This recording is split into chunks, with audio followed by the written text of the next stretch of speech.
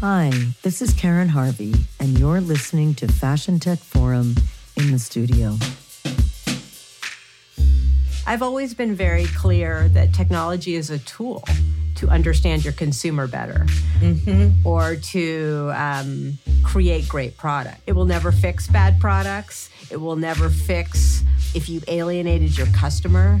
As a technologist now, being really clear about where we can play a role and where we can't is really important.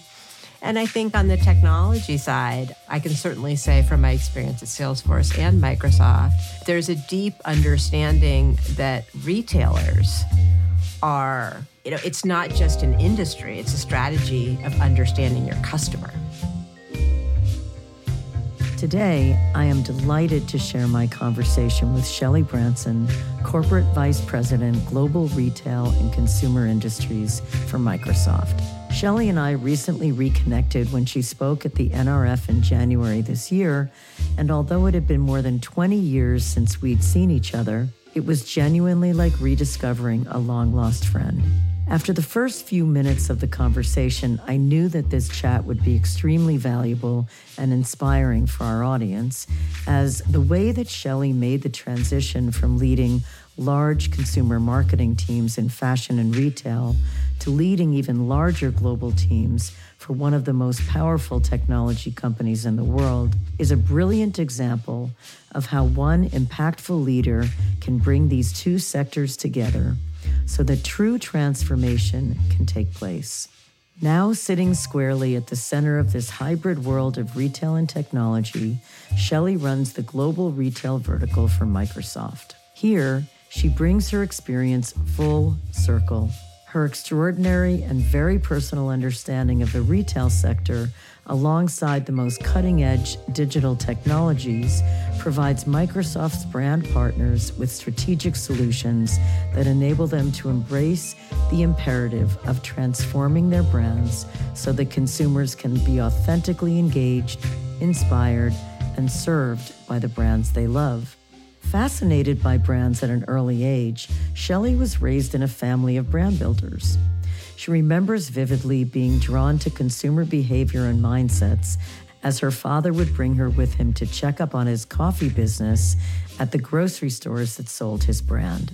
Even then, Shelley was intrigued by the carts of shoppers as she would draw connections between their purchases and their preferences and lifestyles.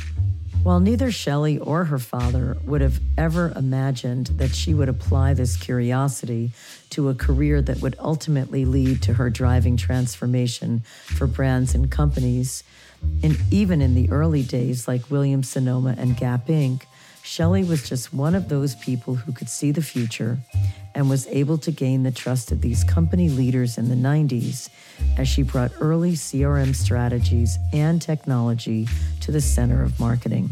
In fact, in 1997, during her first role at Williams-Sonoma working on their catalog business, Shelley was able to convince the C-suite leaders to launch their first Mother's Day website. Well, a lot has happened between then and now. And after 16 years in retail, Shelley transitioned to the technology sector. And today, as one of the most important female leaders in technology, Shelley brings a bold, wholehearted, and consistently innovative approach to all aspects of her life. In this conversation, we cover everything from the first innovations in aggregating customer data and insights toward achieving game-changing business goals, to what it's like being a woman and a leader in the world of technology. We also explore the importance of true partnerships, built on the foundation of real relationships that engender trust, which Shelley believes is key to building the products and brands of the future between these two seemingly disparate sectors. Shelley is a stellar example of someone who creates no separation between her personal and professional values, as inherent to her special brand of leadership is a unique kind of empathy where every day she shows up as a passionate advocate for customers while working tirelessly to ensure that they have the tools to reimagine their businesses. I hope you enjoy our conversation as much as I did.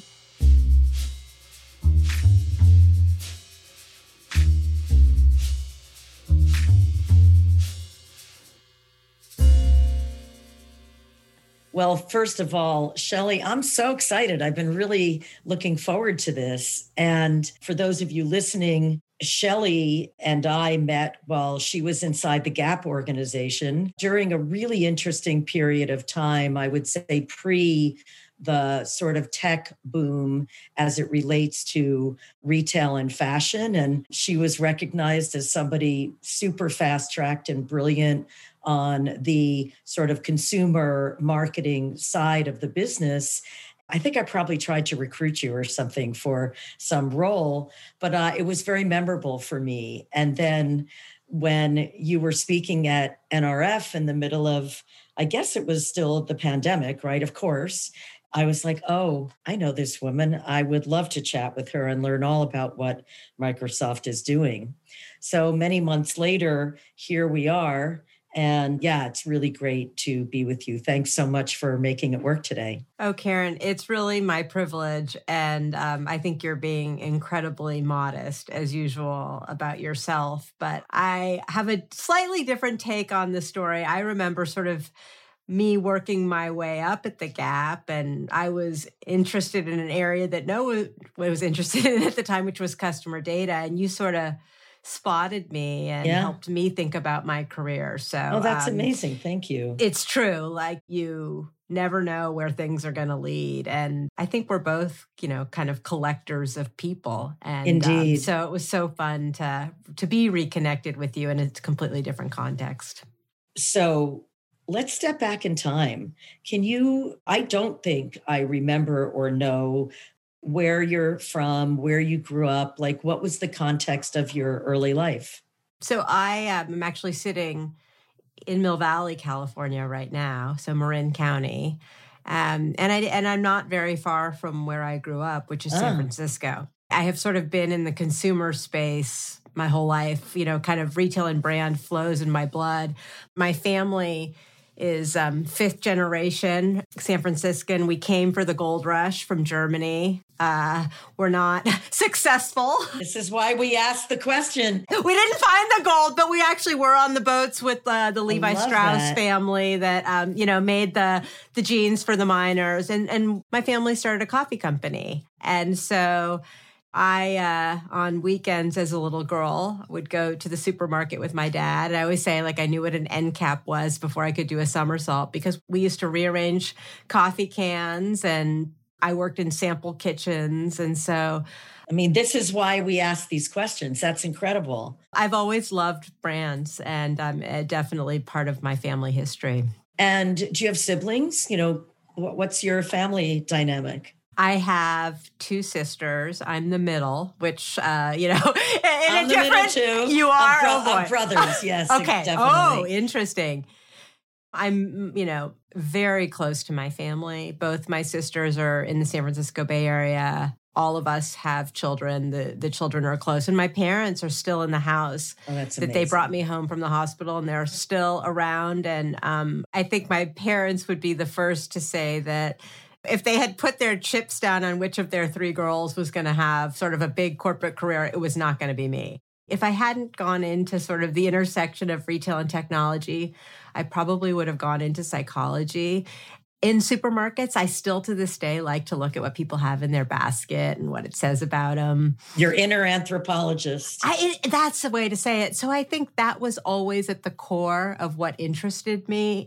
And so that's part of what propelled me in my own career choices. I thought I was going to be a lawyer, though, and I would have been a terrible lawyer.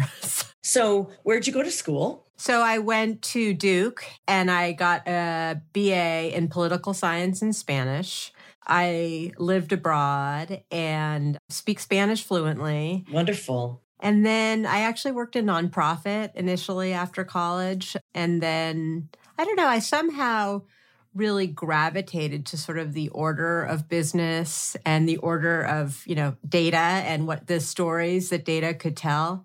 So then I went back to graduate school and got my MBA at Berkeley. That's amazing. And then how did you find your way into Gap? Because of course, in those days, not that that's so long ago, but at that time, very few retailers were paying attention to data.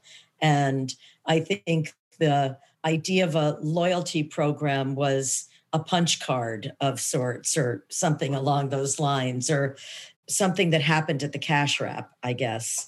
But I really don't recall at that time Gap placing a huge emphasis on data. I know there was a strategy side always to the business, but can you talk about how you found your way there, apart from it being in San Francisco, your home turf? When I was finishing up Berkeley, and I have to give a plug, so my last name's Branston. The only other person that was really interested in retail at Berkeley with me was Mark Breitbart, who's now president of Gap. I love that. And we shared a locker at Berkeley, and we joked because everybody would go out, it was for your suit to go have your interviews with the investment banks and the consultants.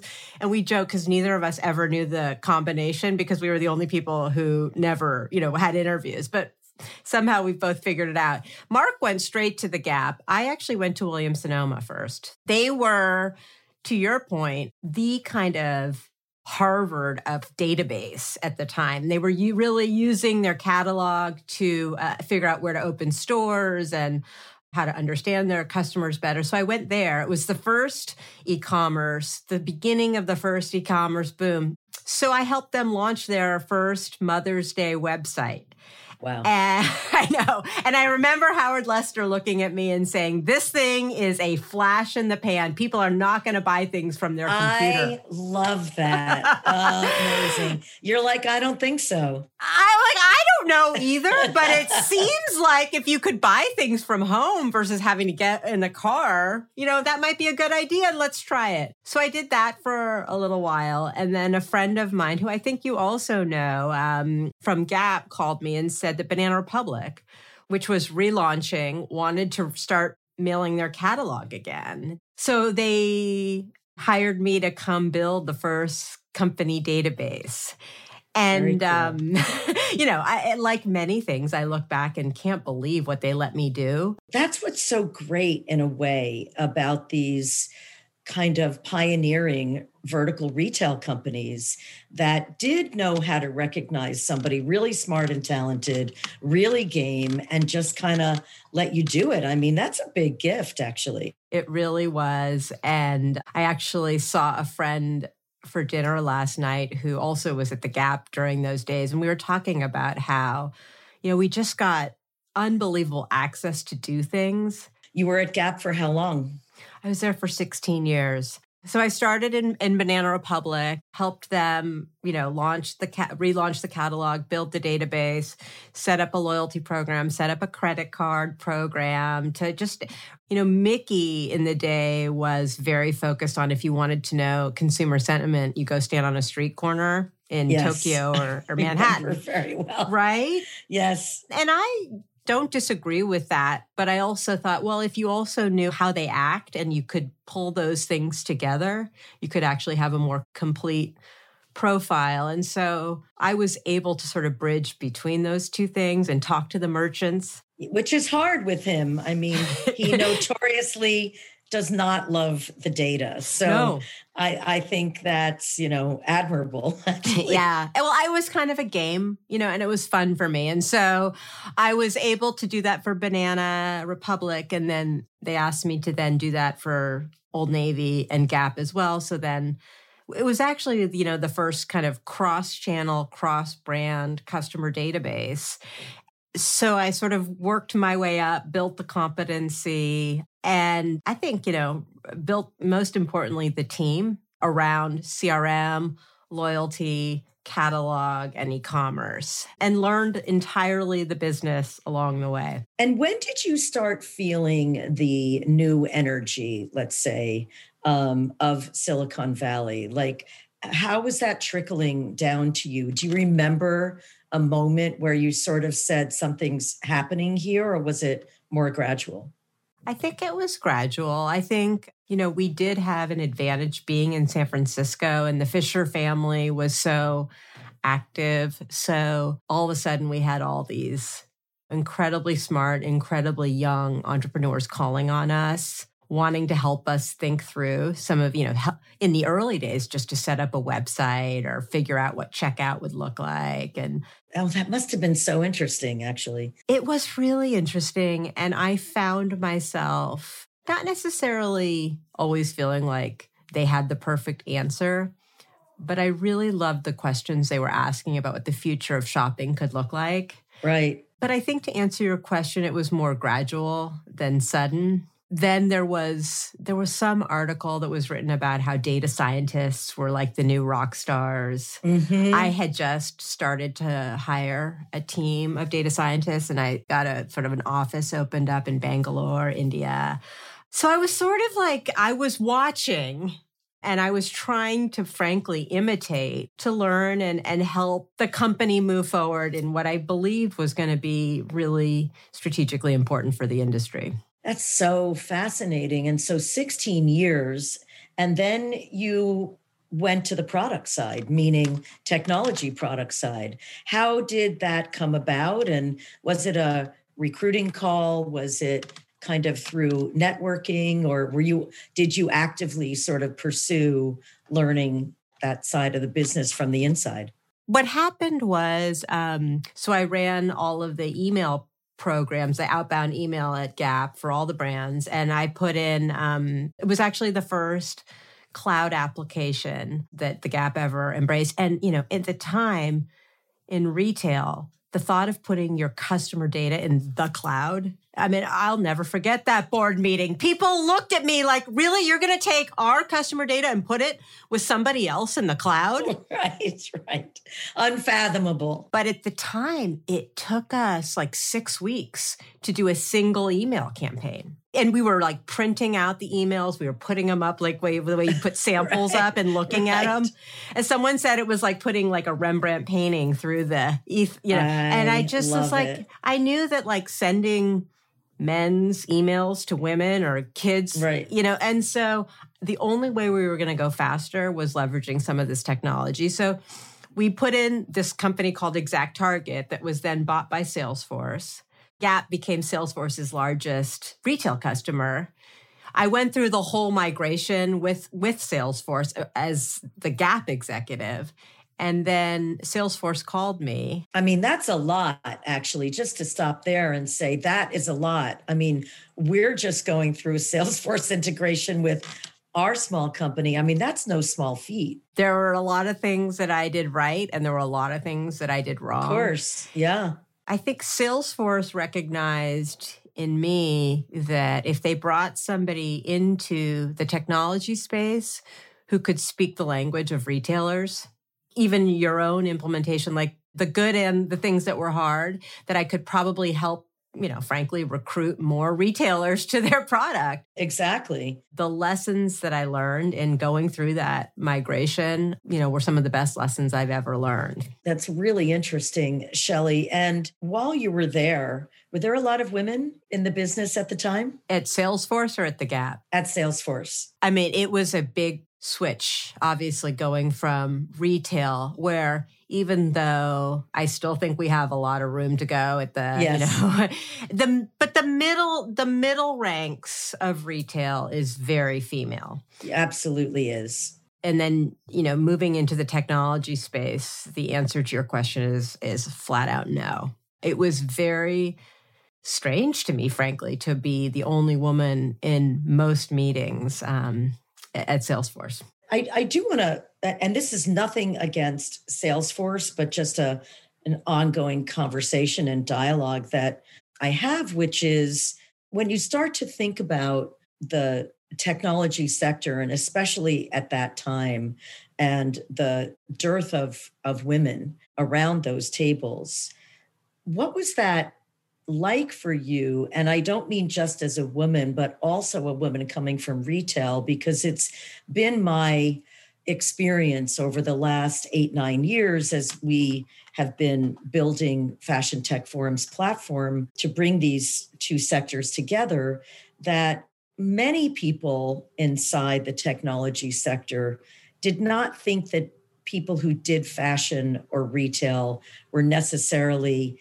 incredibly deep or bright, or I just found those belief systems, really fascinating to study. And then on the other side, it sort of seemed like from the fashion and retail side of things that no one ever thought that technology could take over in some way, shape, or form because they didn't have that je ne sais quoi understanding about the product. So can you say a little bit about that dynamic? Does that make any sense when I say all this? It makes complete sense. You're actually articulating so incredibly well, almost like the slider.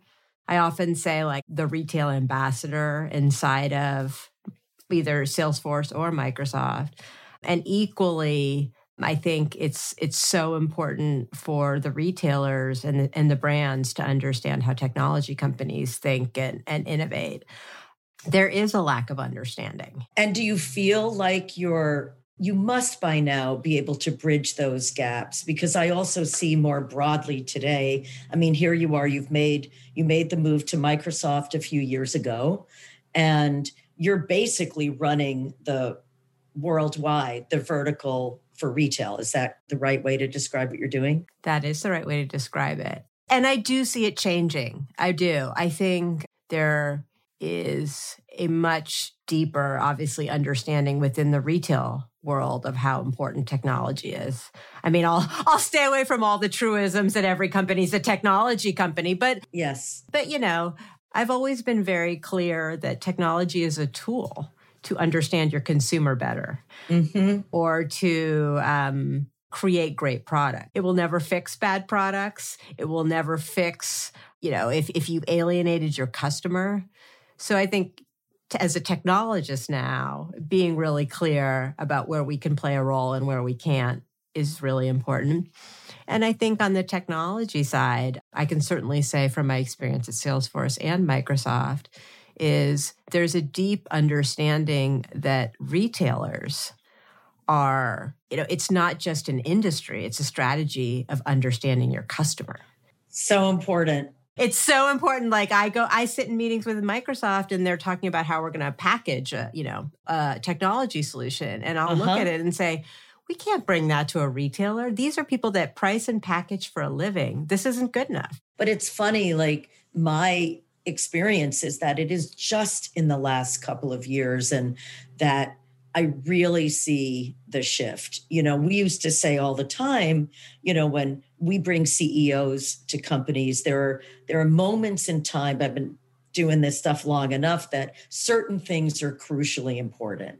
The merchant leader, the full stack marketing leader that understands how to get closer to the consumer, which is still, I would say, inside our industry, just now being truly appreciated, right? I wrote a sort of a think tank article 100 years ago for WWD, which said the marketer was the new CEO for fashion and retail, and got a lot of pushback and got a lot of support. It depended on who was talking about it. But I do think that, and one of the reasons I was so excited to have this conversation with you today is, here we're 18 months-ish, a year anyway, into a pandemic. And never before has anyone inside fashion or retail recognized the necessity of having a real relationship with their consumers and the power that technology gives them to do that. We've been sort of ranting about this for quite some time, but those that started to make those strides before COVID hit were really, I think, just so happy that they had invested and taken the initiative so they could get to curbside service somehow. That stuff doesn't happen by magic. There has to be a lot of product and development and connection to all the other aspects operationally in the company to get that done. When you speak to retailers today, heads of these brands around the world, do you believe that there is now a wide understanding of the importance of not just the data, but of implementing product, Microsoft product or other technology products that really make that relationship more effective? So the question is, am I seeing a deeper awareness amongst the retailers around the importance of data and using data? And integrating technology like at the center of their business to ease the consumer relationship and all those important things? Yeah, I mean, the answer is yes. And I think, it's interesting, Karen, obviously pre-COVID, one of the things that I got better at in my technology career was walking into different retail meetings. And I could almost feel it in the room, whether, to your point about the article you wrote about the CMO, whether this was going to be a meeting where they're really there because they want to change, or if they're there because their CEO said technology is important and you should meet with Salesforce or Microsoft. Right. And the punchline to all that is, I actually believe it's a cultural shift. The more I'm in technology, the more I'd say this is a cultural transformation, not a technology transformation of believing that these things will get you closer to your consumer. I think you said the biggest one, obviously, is e-commerce, right? Yes. And it's sort of irrefutable because even if in some old retail part of ourselves, we worry that it's going to cannibalize our store sales, which was sort of always the MO. I forgot about that one. But even if you still believe that, as a consumer yourself, what it affords you. I think the other piece that I'm increasingly seeing brands adapt around is sustainability. And anybody who is around teenagers, has children, just as a human, wants to leave the world in a better place. Totally. And increasingly, sustainability is a tracking issue. And it's a supply chain issue. And so data and technology are just the tools. I do think the importance of e-commerce, the trend there, the importance of sustainability or the path to net zero, and then just the human desire to understand your customer better and to know that, they're not just on your website, but that they've been somewhere else, they're browsing, they're on their phone, and tying those pieces of data together to paint the picture. The curiosity hasn't changed, but the tooling is so much better. Yeah, you just said something that you breezed through, but I think it's worth kind of underlining: the path to net zero. I mean, that's huge. There isn't a brand I work with that doesn't have their goals and commitments listed on their site for how much less water they're going to use, how much less they're going to damage the waters that we swim in and, that are crucial for our drinking. There are commitment after commitment to make sure that these goals and commitments in terms of sustainability are being specified and there's a path to getting there.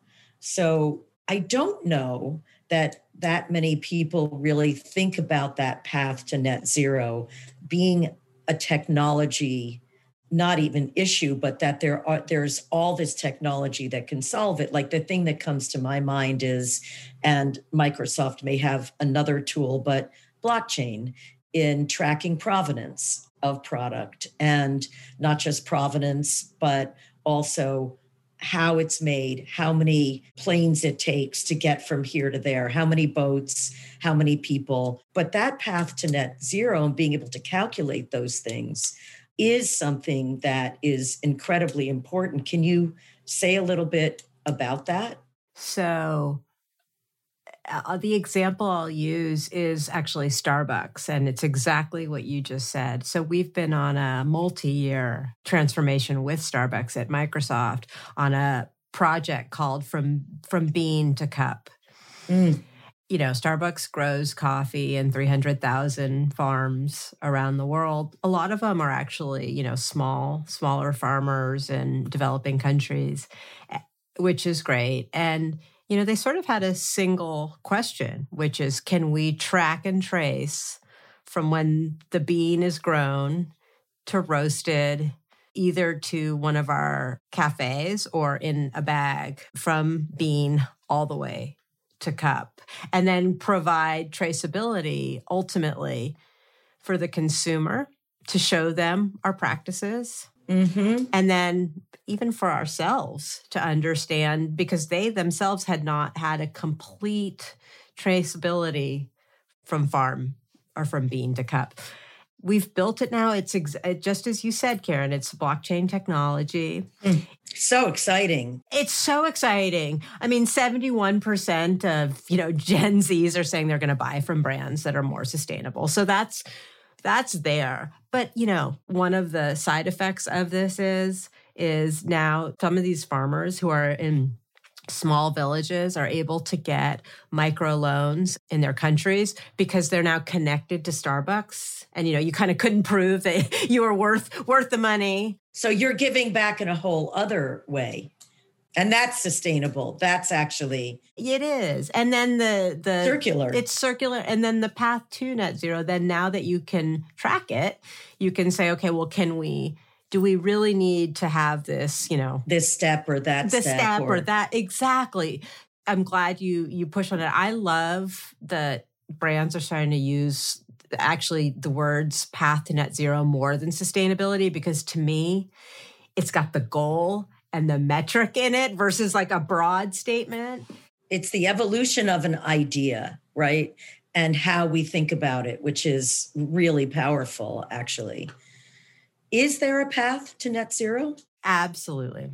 Can you say something about that? I mean, I think just as you said, whether it's ESG or frankly, the conversations that I'm having, retailers, when they have a goal and it's clear and it's shared, they know how to deliver. They go after it. And it is, I mean, I recently joined the board of RILA, which is the Retail Industry Leadership Association. I feel so lucky. I mean, it's mostly just retailers and a few tech providers and stuff. But the path to net zero, it's not a side conversation. It's a main stage conversation. It is a main stage conversation. And I know a couple of the CEOs I work with right now today tell me that when they sit with analysts for their quarterly reports, when it used to be the first question would be, what is your EBITDA, or what are your targets for growth? Or some of the very first questions analysts are asking is, how are you tracking on your sustainability goals? And when that starts to come up in these kinds of financial conversations, I think we really are on a main stage issue that is going to take some time. I mean, there's also a lot of undoing when it comes to harm around the world, and our industry, meaning retail's fashion side, is responsible for a great deal of that. So I wasn't really thinking about this conversation and Microsoft being able to be that partner, but that's really powerful. And sort of segueing that, when you start to think about the cloud and integrating sort of end to end, from making something to actually selling it to consumers and all of those things that happen along the way, how do you see things changing? I'll back up and then I'll answer the question. One of the things that drew me to Microsoft was the cultural transformation that was happening within the company and the role I thought technology could play. When the company ran very successfully for many years, the goal was around, a PC on every desk and in every home. Yes. And when Satya Nadella came in as the third CEO ever of Microsoft, he wrote a book in the middle of this, but he spent a lot of time bringing in this idea of a growth mindset. It was inspired by actually his own curiosity at home with his teenagers. The fundamental thing is, how do you go from being a know-it-all to being a learn-it-all?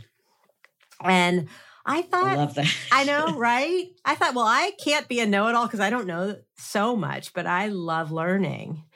The new kind of mission statement is to empower every person, every organization on the planet to achieve more. And and it's simple. That's and beautiful. It is, it's beautiful. and it's beautiful in that it doesn't even have the word technology. It's not the PC anymore. And so for me, being a part of a technology company that wants to empower, then you take sort of the retail version of that, empower retailers to achieve more. I thought if I can sort of point that powerful Amazing. Yeah, at this industry that I so, grew up in and so deeply care about, that would be something. This morning in preparation for this, I was watching your podcast, Taking Stock, which was fantastic. And I happened to see you speaking with Maureen Taylor, which must have been a lot of fun. And I know that you've worked with her. She's quite brilliant. But this whole concept of shifting, because it is, I hate this word, but I'm going to use it anyway. It is a paradigm shift from being a know-it-all to being a learn-it-all, because I do think there are certain industries that draw know-it-alls more than others. And without saying who, what, or why, I think it's interesting because when you're in a position to really understand the why of everything, so data being at the root of that, it's easy to become a know-it-all. I know why she does that, and this is why this happens. And, I'm oversimplifying, but to turn that into a methodology for curiosity and growing is really tremendous, actually. Yeah, it is. And I think it helps you, like when I joined Microsoft, Amazon had just opened the first of their Amazon Go stores.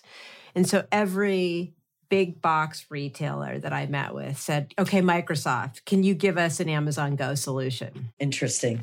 And again, sort of like, of course we could. The technology itself, like you can put lots of cameras in, you can take the data in, you can build it so people can check in and check out. You can make QR codes for everybody can do their thing, all that stuff. All of that. But if you sort of go, that's sort of the know-it-all answer. But if you go back and you say, okay, well, what are you trying to understand? Are you trying to solve like lines? Are you trying to solve loss prevention? Are you trying to understand how people are moving through your stores? And so, we've done some frictionless stores. You'll never know. It's not branded Microsoft. That's just not our MO. We consider ourselves an ingredient. But lots and lots of retailers were just trying to solve for lines at the cash wrap or trying to understand how they restock better. So I think asking those questions to get to like the core issue versus solving is, technology, it's easy. And I'm in the middle of finishing up our Q4 and our fiscal year. Like I have numbers I have to hit. But I think if you back up to ask the question, you actually build partnerships that last over time.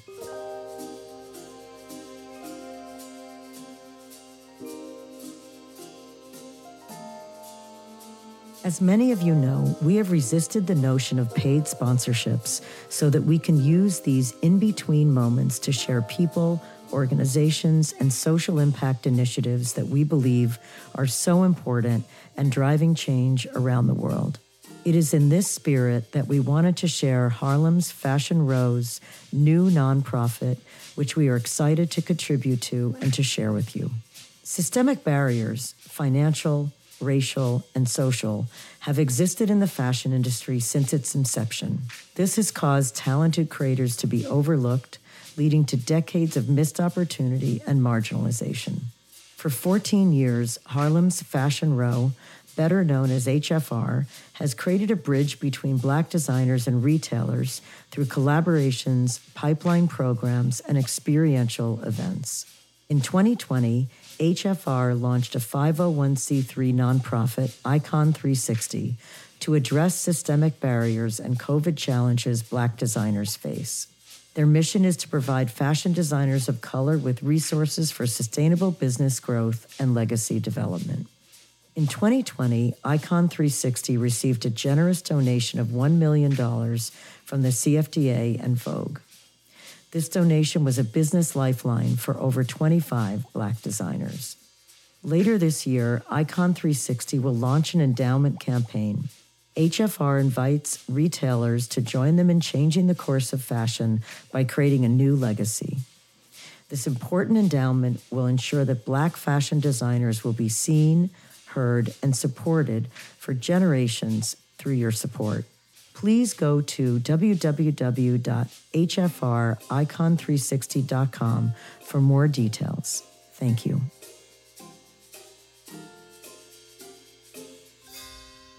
This idea of empowering every person on the planet to do more, and this idea of technology, every company being a technology company, meaning it's not about the technology, but it is about empowerment and eventually, potentially net zero, because also time spent, energy spent, all the things that are spent around old versus new or traditional and non-traditional seem almost frivolous in terms of the conversation when we're thinking about how companies can really move forward and empower their own people to do more, actually, as well as their consumers. I mean, I don't think there was a question in that, but what does that make you feel when I describe that? It makes me lean in because I agree with you. And I think there is it's sort of, and I feel it myself some days where, is this an old mindset? Yes. Is this a fixed mindset? Mm-hmm. How do I get out of that? And I think as you evolve in your own career too, you're more conscious of, am I dating myself? Yes. In a way. Think about it all the time. Right. Absolutely. But then you realize that actually humans, there's a startup that we work with, they have some of the greatest sort of human sentiment analysis and analytics and AI capabilities I've ever seen. Amazing.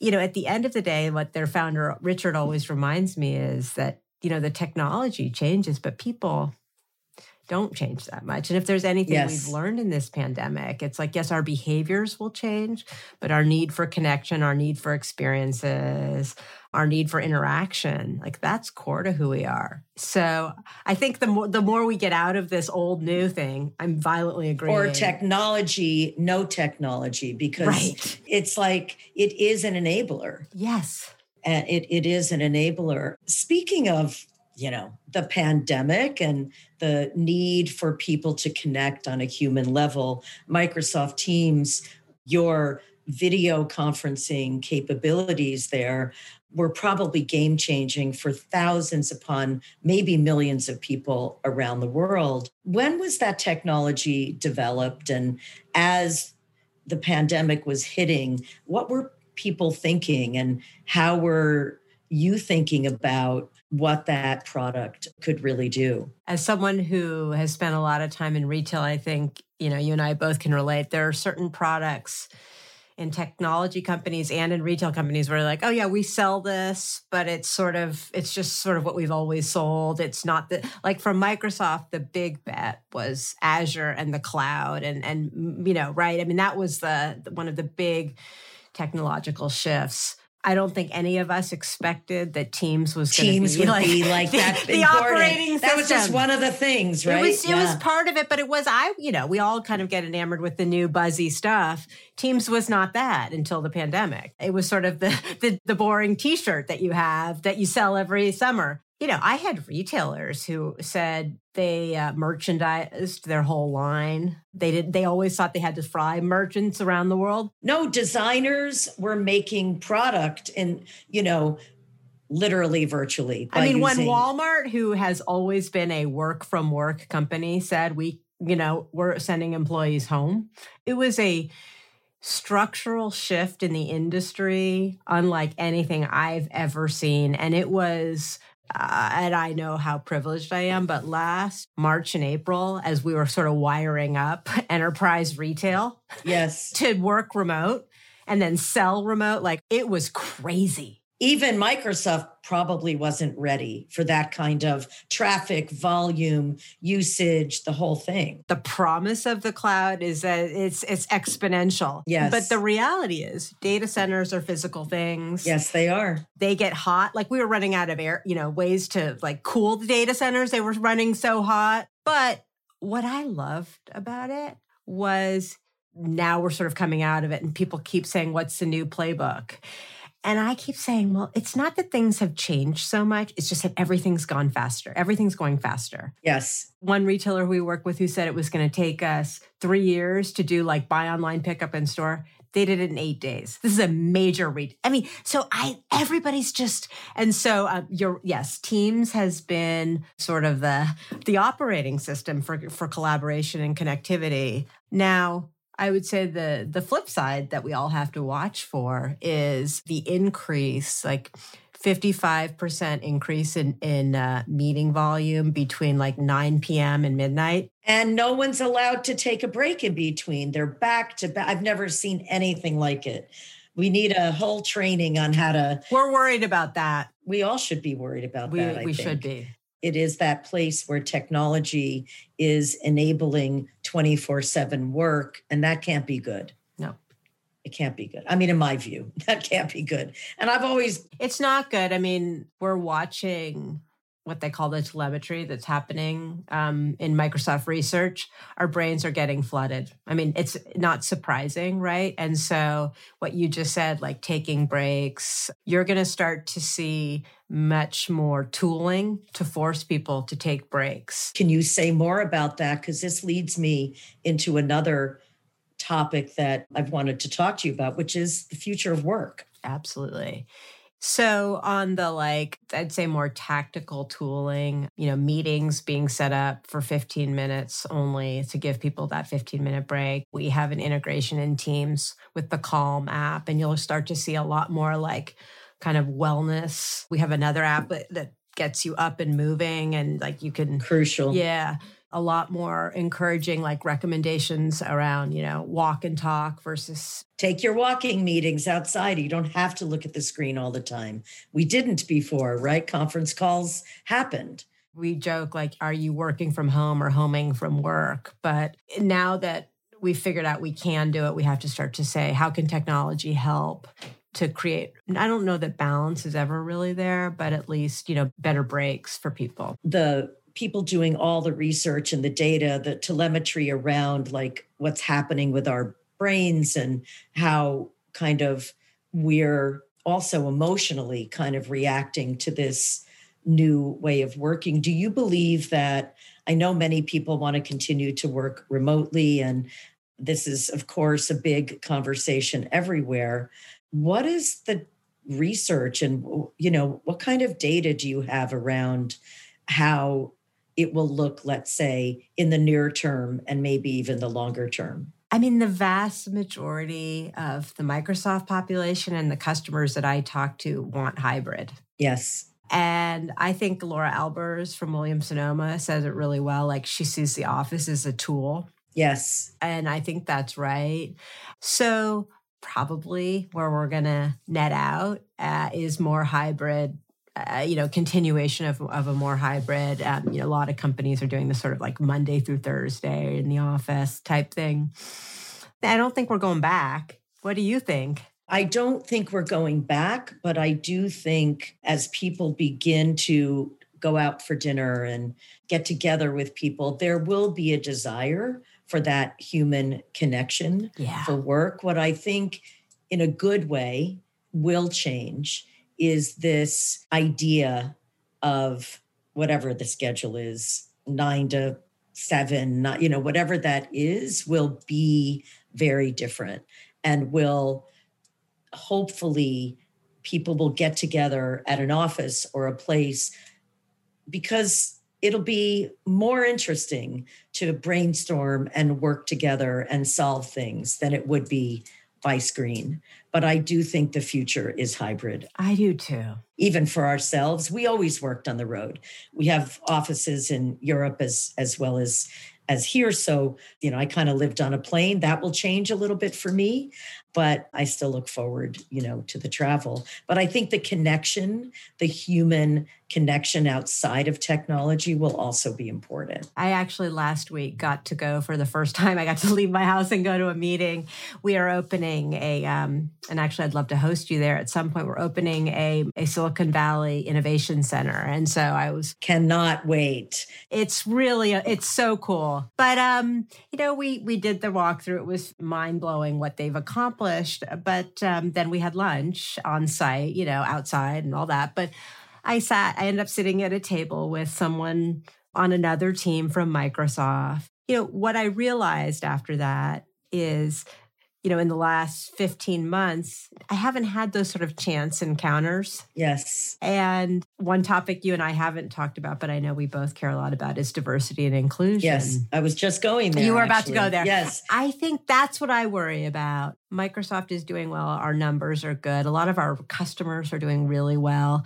I worry about the long-term effects of the diversity of ideas and inclusivity, because that's hard in this technology. And I think also when we start to think about D&I, not everyone comes from the same culture. Yeah. We might all be speaking English, but culturally, it's quite different. I always noticed from the time I opened my company in London, we're both speaking English over there, but I can tell you right now, culturally, how people think about so many things is really different between, let's say, Americans and Brits. And then when you start to think about Americans from all walks of life do bring their culture with them to work.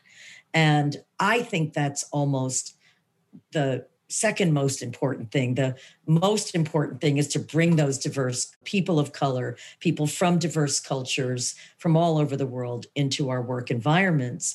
But even more importantly is to welcome their cultures. I think it's dead on. In my own sort of leadership journey, my team at Gap was largely North American. My team at Salesforce and I sort of picked up Europe. My team now is really global. Yeah, how many people on your team, actually? It's actually a very small team. We call ourselves the Stitching. We're 60 people. I mean, I had a bigger team at the Gap, but the influence, it's huge. But I have a team in China, and a team in India. And obviously for retail, a lot of the inspiration of where the future is in those markets. That's exactly right. So it's really important for me not to be so North American. And that realization is critical for every American, or, I can only speak for myself, but very grateful that I work in countries all over the world, because how would you know otherwise? That's why I think we kind of have to be there from time to time. We do. And that my last big trip, I was in Seattle, my last big trip before lockdown was to China. And thank goodness I got that one in. You sit in a meeting there and you think I'd love a coffee, and 15 minutes later they've delivered it. Yes, and it's so good. It's a whole different thing. So ahead of everything. Yeah. And just back to and maybe stepping into the future of retail, which is what Microsoft is, one of the verticals you're in the business of solving. How do you think about it now? And specifically, how do you think about what I'm going to buy online, whatever, basics, my Tide, my whatever, and what I will do in stores? And what are some of the technologies that you think are really important for, that real omni-channel engagement now? Well, I always start with a couple simple things. One is that retail is 30% of the world's GDP. And with that is not nothing. It's not nothing. I remind myself whenever I'm in the room with my peers from financial services and healthcare. And the data that is the demand signal for the world. The data is the demand signal for the world. That's just so interesting. So tell us about that. Well, and so my first mission in empowering is to remind retailers of that, and that they control it. You can't ever control the consumer, but it's easy to say, oh, Amazon has this, Alibaba has that. So I start there. And then I really think about these kind of 4 key areas where innovation happens. The first is around knowing your consumer. Mm-hmm. The second is around empowering your employees, especially in retail, be a Mm-hmm. frontline employee, because 85% of the workforce is in the front line. The third scenario is around the intelligence of the supply chain. And the fourth is around reimagining retail. Like that's where and so that's where you can reimagine your business. And so I think all four of those areas are going to see massive acceleration.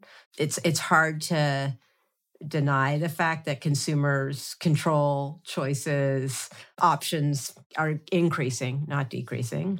Retailers who get it right are going to put the intelligence into their front line. Like they're going to trust those store associates and they're going to make them so that they can really help consumers and have visibility to where the inventory is. I think the supply chain, I mean, we're seeing such big investments in the wiring of the supply chain. And then on the future, I think we're going to see convergence of industries. The fact that retailers are distributing the vaccine now, you're going to blur your eyes and say, am I in a retail store? Am I in a pediatrician's office? So I think we'll continue to see that convergence and experiences will be part of that. So I still believe in stores. I still believe in store associates. I still believe in great products. And I think technology will innovate with brands along those areas of focus. I'm increasingly seeing, I'm kind of calling it like the coalition of the willing. I'm increasingly seeing different kinds of companies, whether it's sort of the Coca-Cola and the Target, or companies wanting to come together to kind of share to deliver better experiences. And I think technology like data lakes and all those kinds of things will help.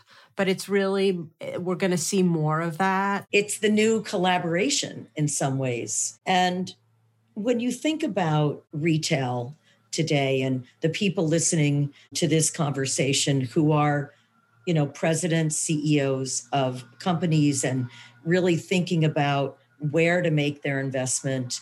And of course, I know it's individual by brand and by company, but they are really saying, like, do I invest in empirically connected e-commerce and physical stores? Should I be investing in sizing technologies? Should I be investing in augmented reality technologies? Like, how do you help them prioritize in using your products or other products, but how to think about those things right now? Ultimately, it really goes back to what's your most important objective. We work a lot with Chipotle. They knew that they had needed better digital experiences and they wanted a loyalty program so that they could understand their consumer better. They had made those investments pre-pandemic. The pandemic hit and they were able to go from 20% mobile order and pay to 80% really overnight. I think it's sort of picking what's most important to your brand. I mean, if you're Kroger, another company that we work with, your supply chain, right? I mean, that is like the lifeblood. So I do go back to what's the most important thing for your company. And that's where I sort of take those four scenarios. I walk you through and say, which is most important right now? There's pull through, but I think you do have to pick whether it's sort of that consumer side and experiential side or the efficiency and operational side. And of course, they're cousins, but one needs to take the lead for the other. So interesting. And you must be asked these questions all the time. I mean, this must be constant for you. And in some ways, like a big burden of responsibility as well. I guess it goes back to that kind of learn it all mentality. I try to restrain myself from coming up with quick answers, but to be a student. The difference is always like the people, right? And of course. And how curious are they? How much do they want to go on the journey? Even once you sort of pick your bets, I've learned 800 things will go wrong. Oh my God. I mean, exactly. It's terrifying. I was on the phone with a retailer this morning and they picked the right strategy. It's a grocer. None of their Instacart orders were going through because of a problem, frankly, on our side, on the Microsoft side. But because this executive and I have built a relationship over these years. He was frustrated and he's in the hot seat, but he was like, I know you're going to fix this. And I know you're going to bring the best of Microsoft to fix it. That's very cool. It's more about like, are you on the journey together? And that's why these relationships are so important. Like you're not just in and out. No. Someone's not just saying, oh, let's get Teams. I mean, it doesn't work like that. Like you are in there for a long period of time, I would imagine, really helping change management take place as well inside companies, I would think. That's right. And you're getting me better to the point, which is as our audience now is listening, obviously, have your engineers kick the tires on the tech, have your strategists make sure you're clear about your goals and objectives with the technology you're buying. But I think as important, if not more, is make sure that you have a partner on the other side who is going to be in there for like when the systems go down, when things don't work, that's going to see your business success as their own success. Because from my days at the Gap, where it was a transactional relationship, the talk I give the most now is about what partnership looks like in this new era. Like we run a cloud factory for Walmart in Austin, Texas. It's Microsoft engineers sitting next to Walmart engineers, not during COVID, but like they're literally wiring, together and looking like project by project, workload by workload. How do we train, pass.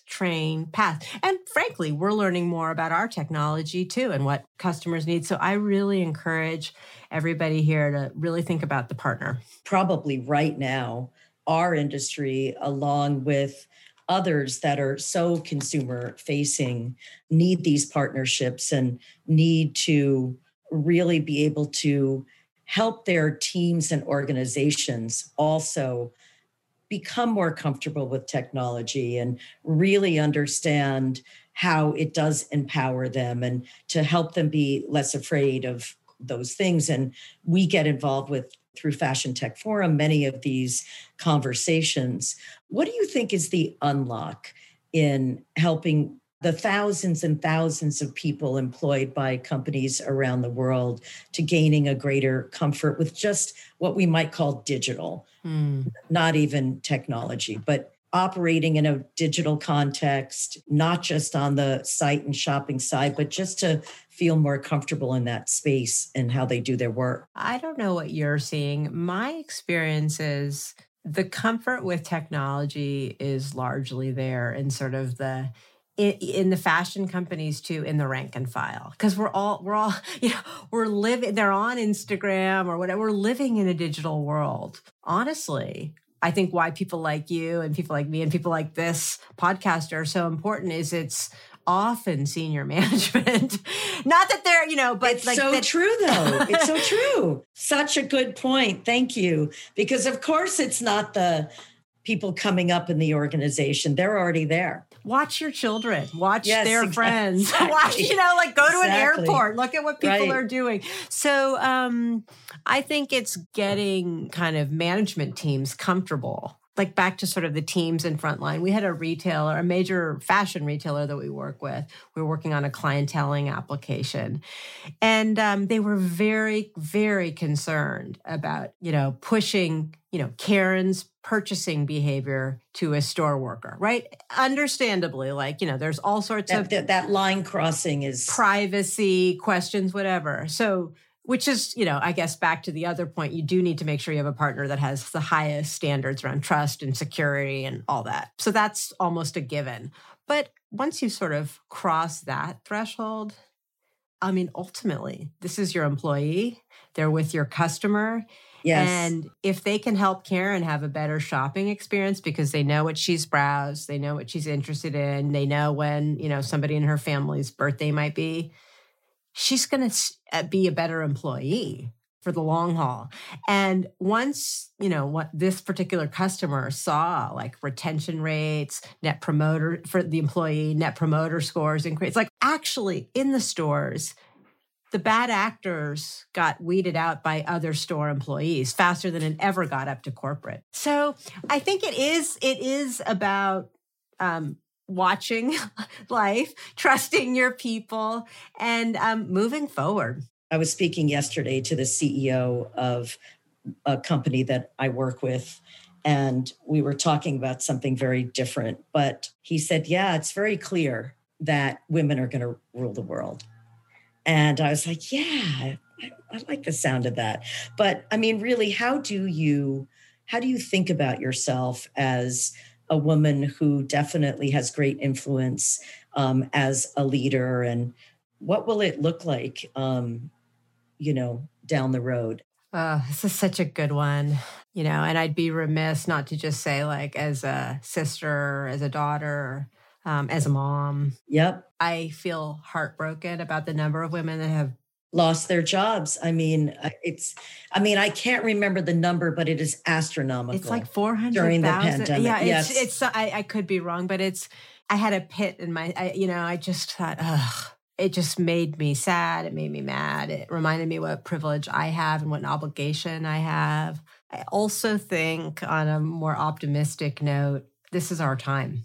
Yes. I had a great conversation. I think Jill Standish, who runs the retail of course. vertical at yes. Accenture. She's like a friend, a mentor. We were talking about how good we're feeling about leading right now, because people are gravitating to authentic leadership, to collaborative leadership, which I think in some ways, I know sort of my role in a tech company, when I get sort of my annual review, one of the things that they look at me and they say is, you're good at pulling teams together. You're a collaborator. And I think those are things. That's what we do. That is what we do. We get in a room, we say, what do you want? What do you want? Okay, what do we all want? How are we going to get there? And we actually are interested. Yeah, and we are. And then everybody's ready to take the hill.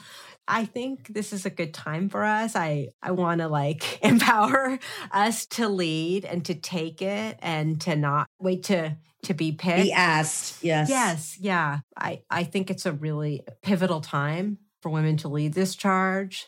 And I think each of us has a role to play in sponsoring women who are coming up in the ranks. So I try to do as much of that as I possibly can. I think the world will be a better place. I mean, I remember Keith Block, who was the chairman at Salesforce when I was there, just a fantastic leader. And he came and spoke to us one day and he said, I'm not doing this because I'm not sponsoring the women of Salesforce because I'm trying to look good with people. He said, I have 4 sons and 1 daughter. And let me tell you who rules the house. I love it. He's like, I know. I remember being on a plane and watching Warren Buffett's biopic a couple of years ago, 3-4 years ago. And at one point he says, the reason I'm still optimistic about American business and business in the world is that 50% of our workforce isn't even really in the game yet. Wow. So, it really moved me. I thought he's right. Yeah, he really is.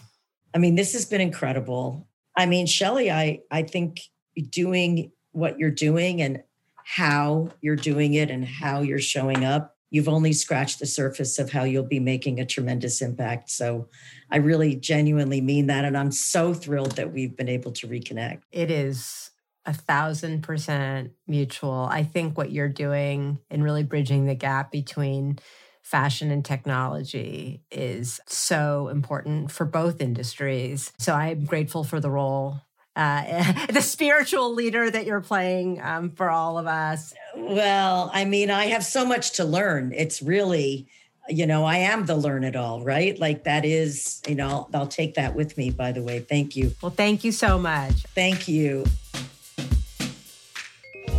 Thank you so much for listening, and I hope you enjoyed our program. You can subscribe to Fashion Tech Forum in the Studio wherever you like to listen to podcasts. Fashion Tech Forum in the Studio is a production of FTF and Charts and Leisure, co-produced by my amazing co-founder of FTF and Index, Maya Wojcik, and Megal Janardhan of Charts and Leisure. The program is executive produced by Jason Oberholzer and me, and our theme music was written and performed by the wonderful Michael Simonelli. Thank you again for joining Fashion Tech Forum in the studio, and I look forward to seeing you soon.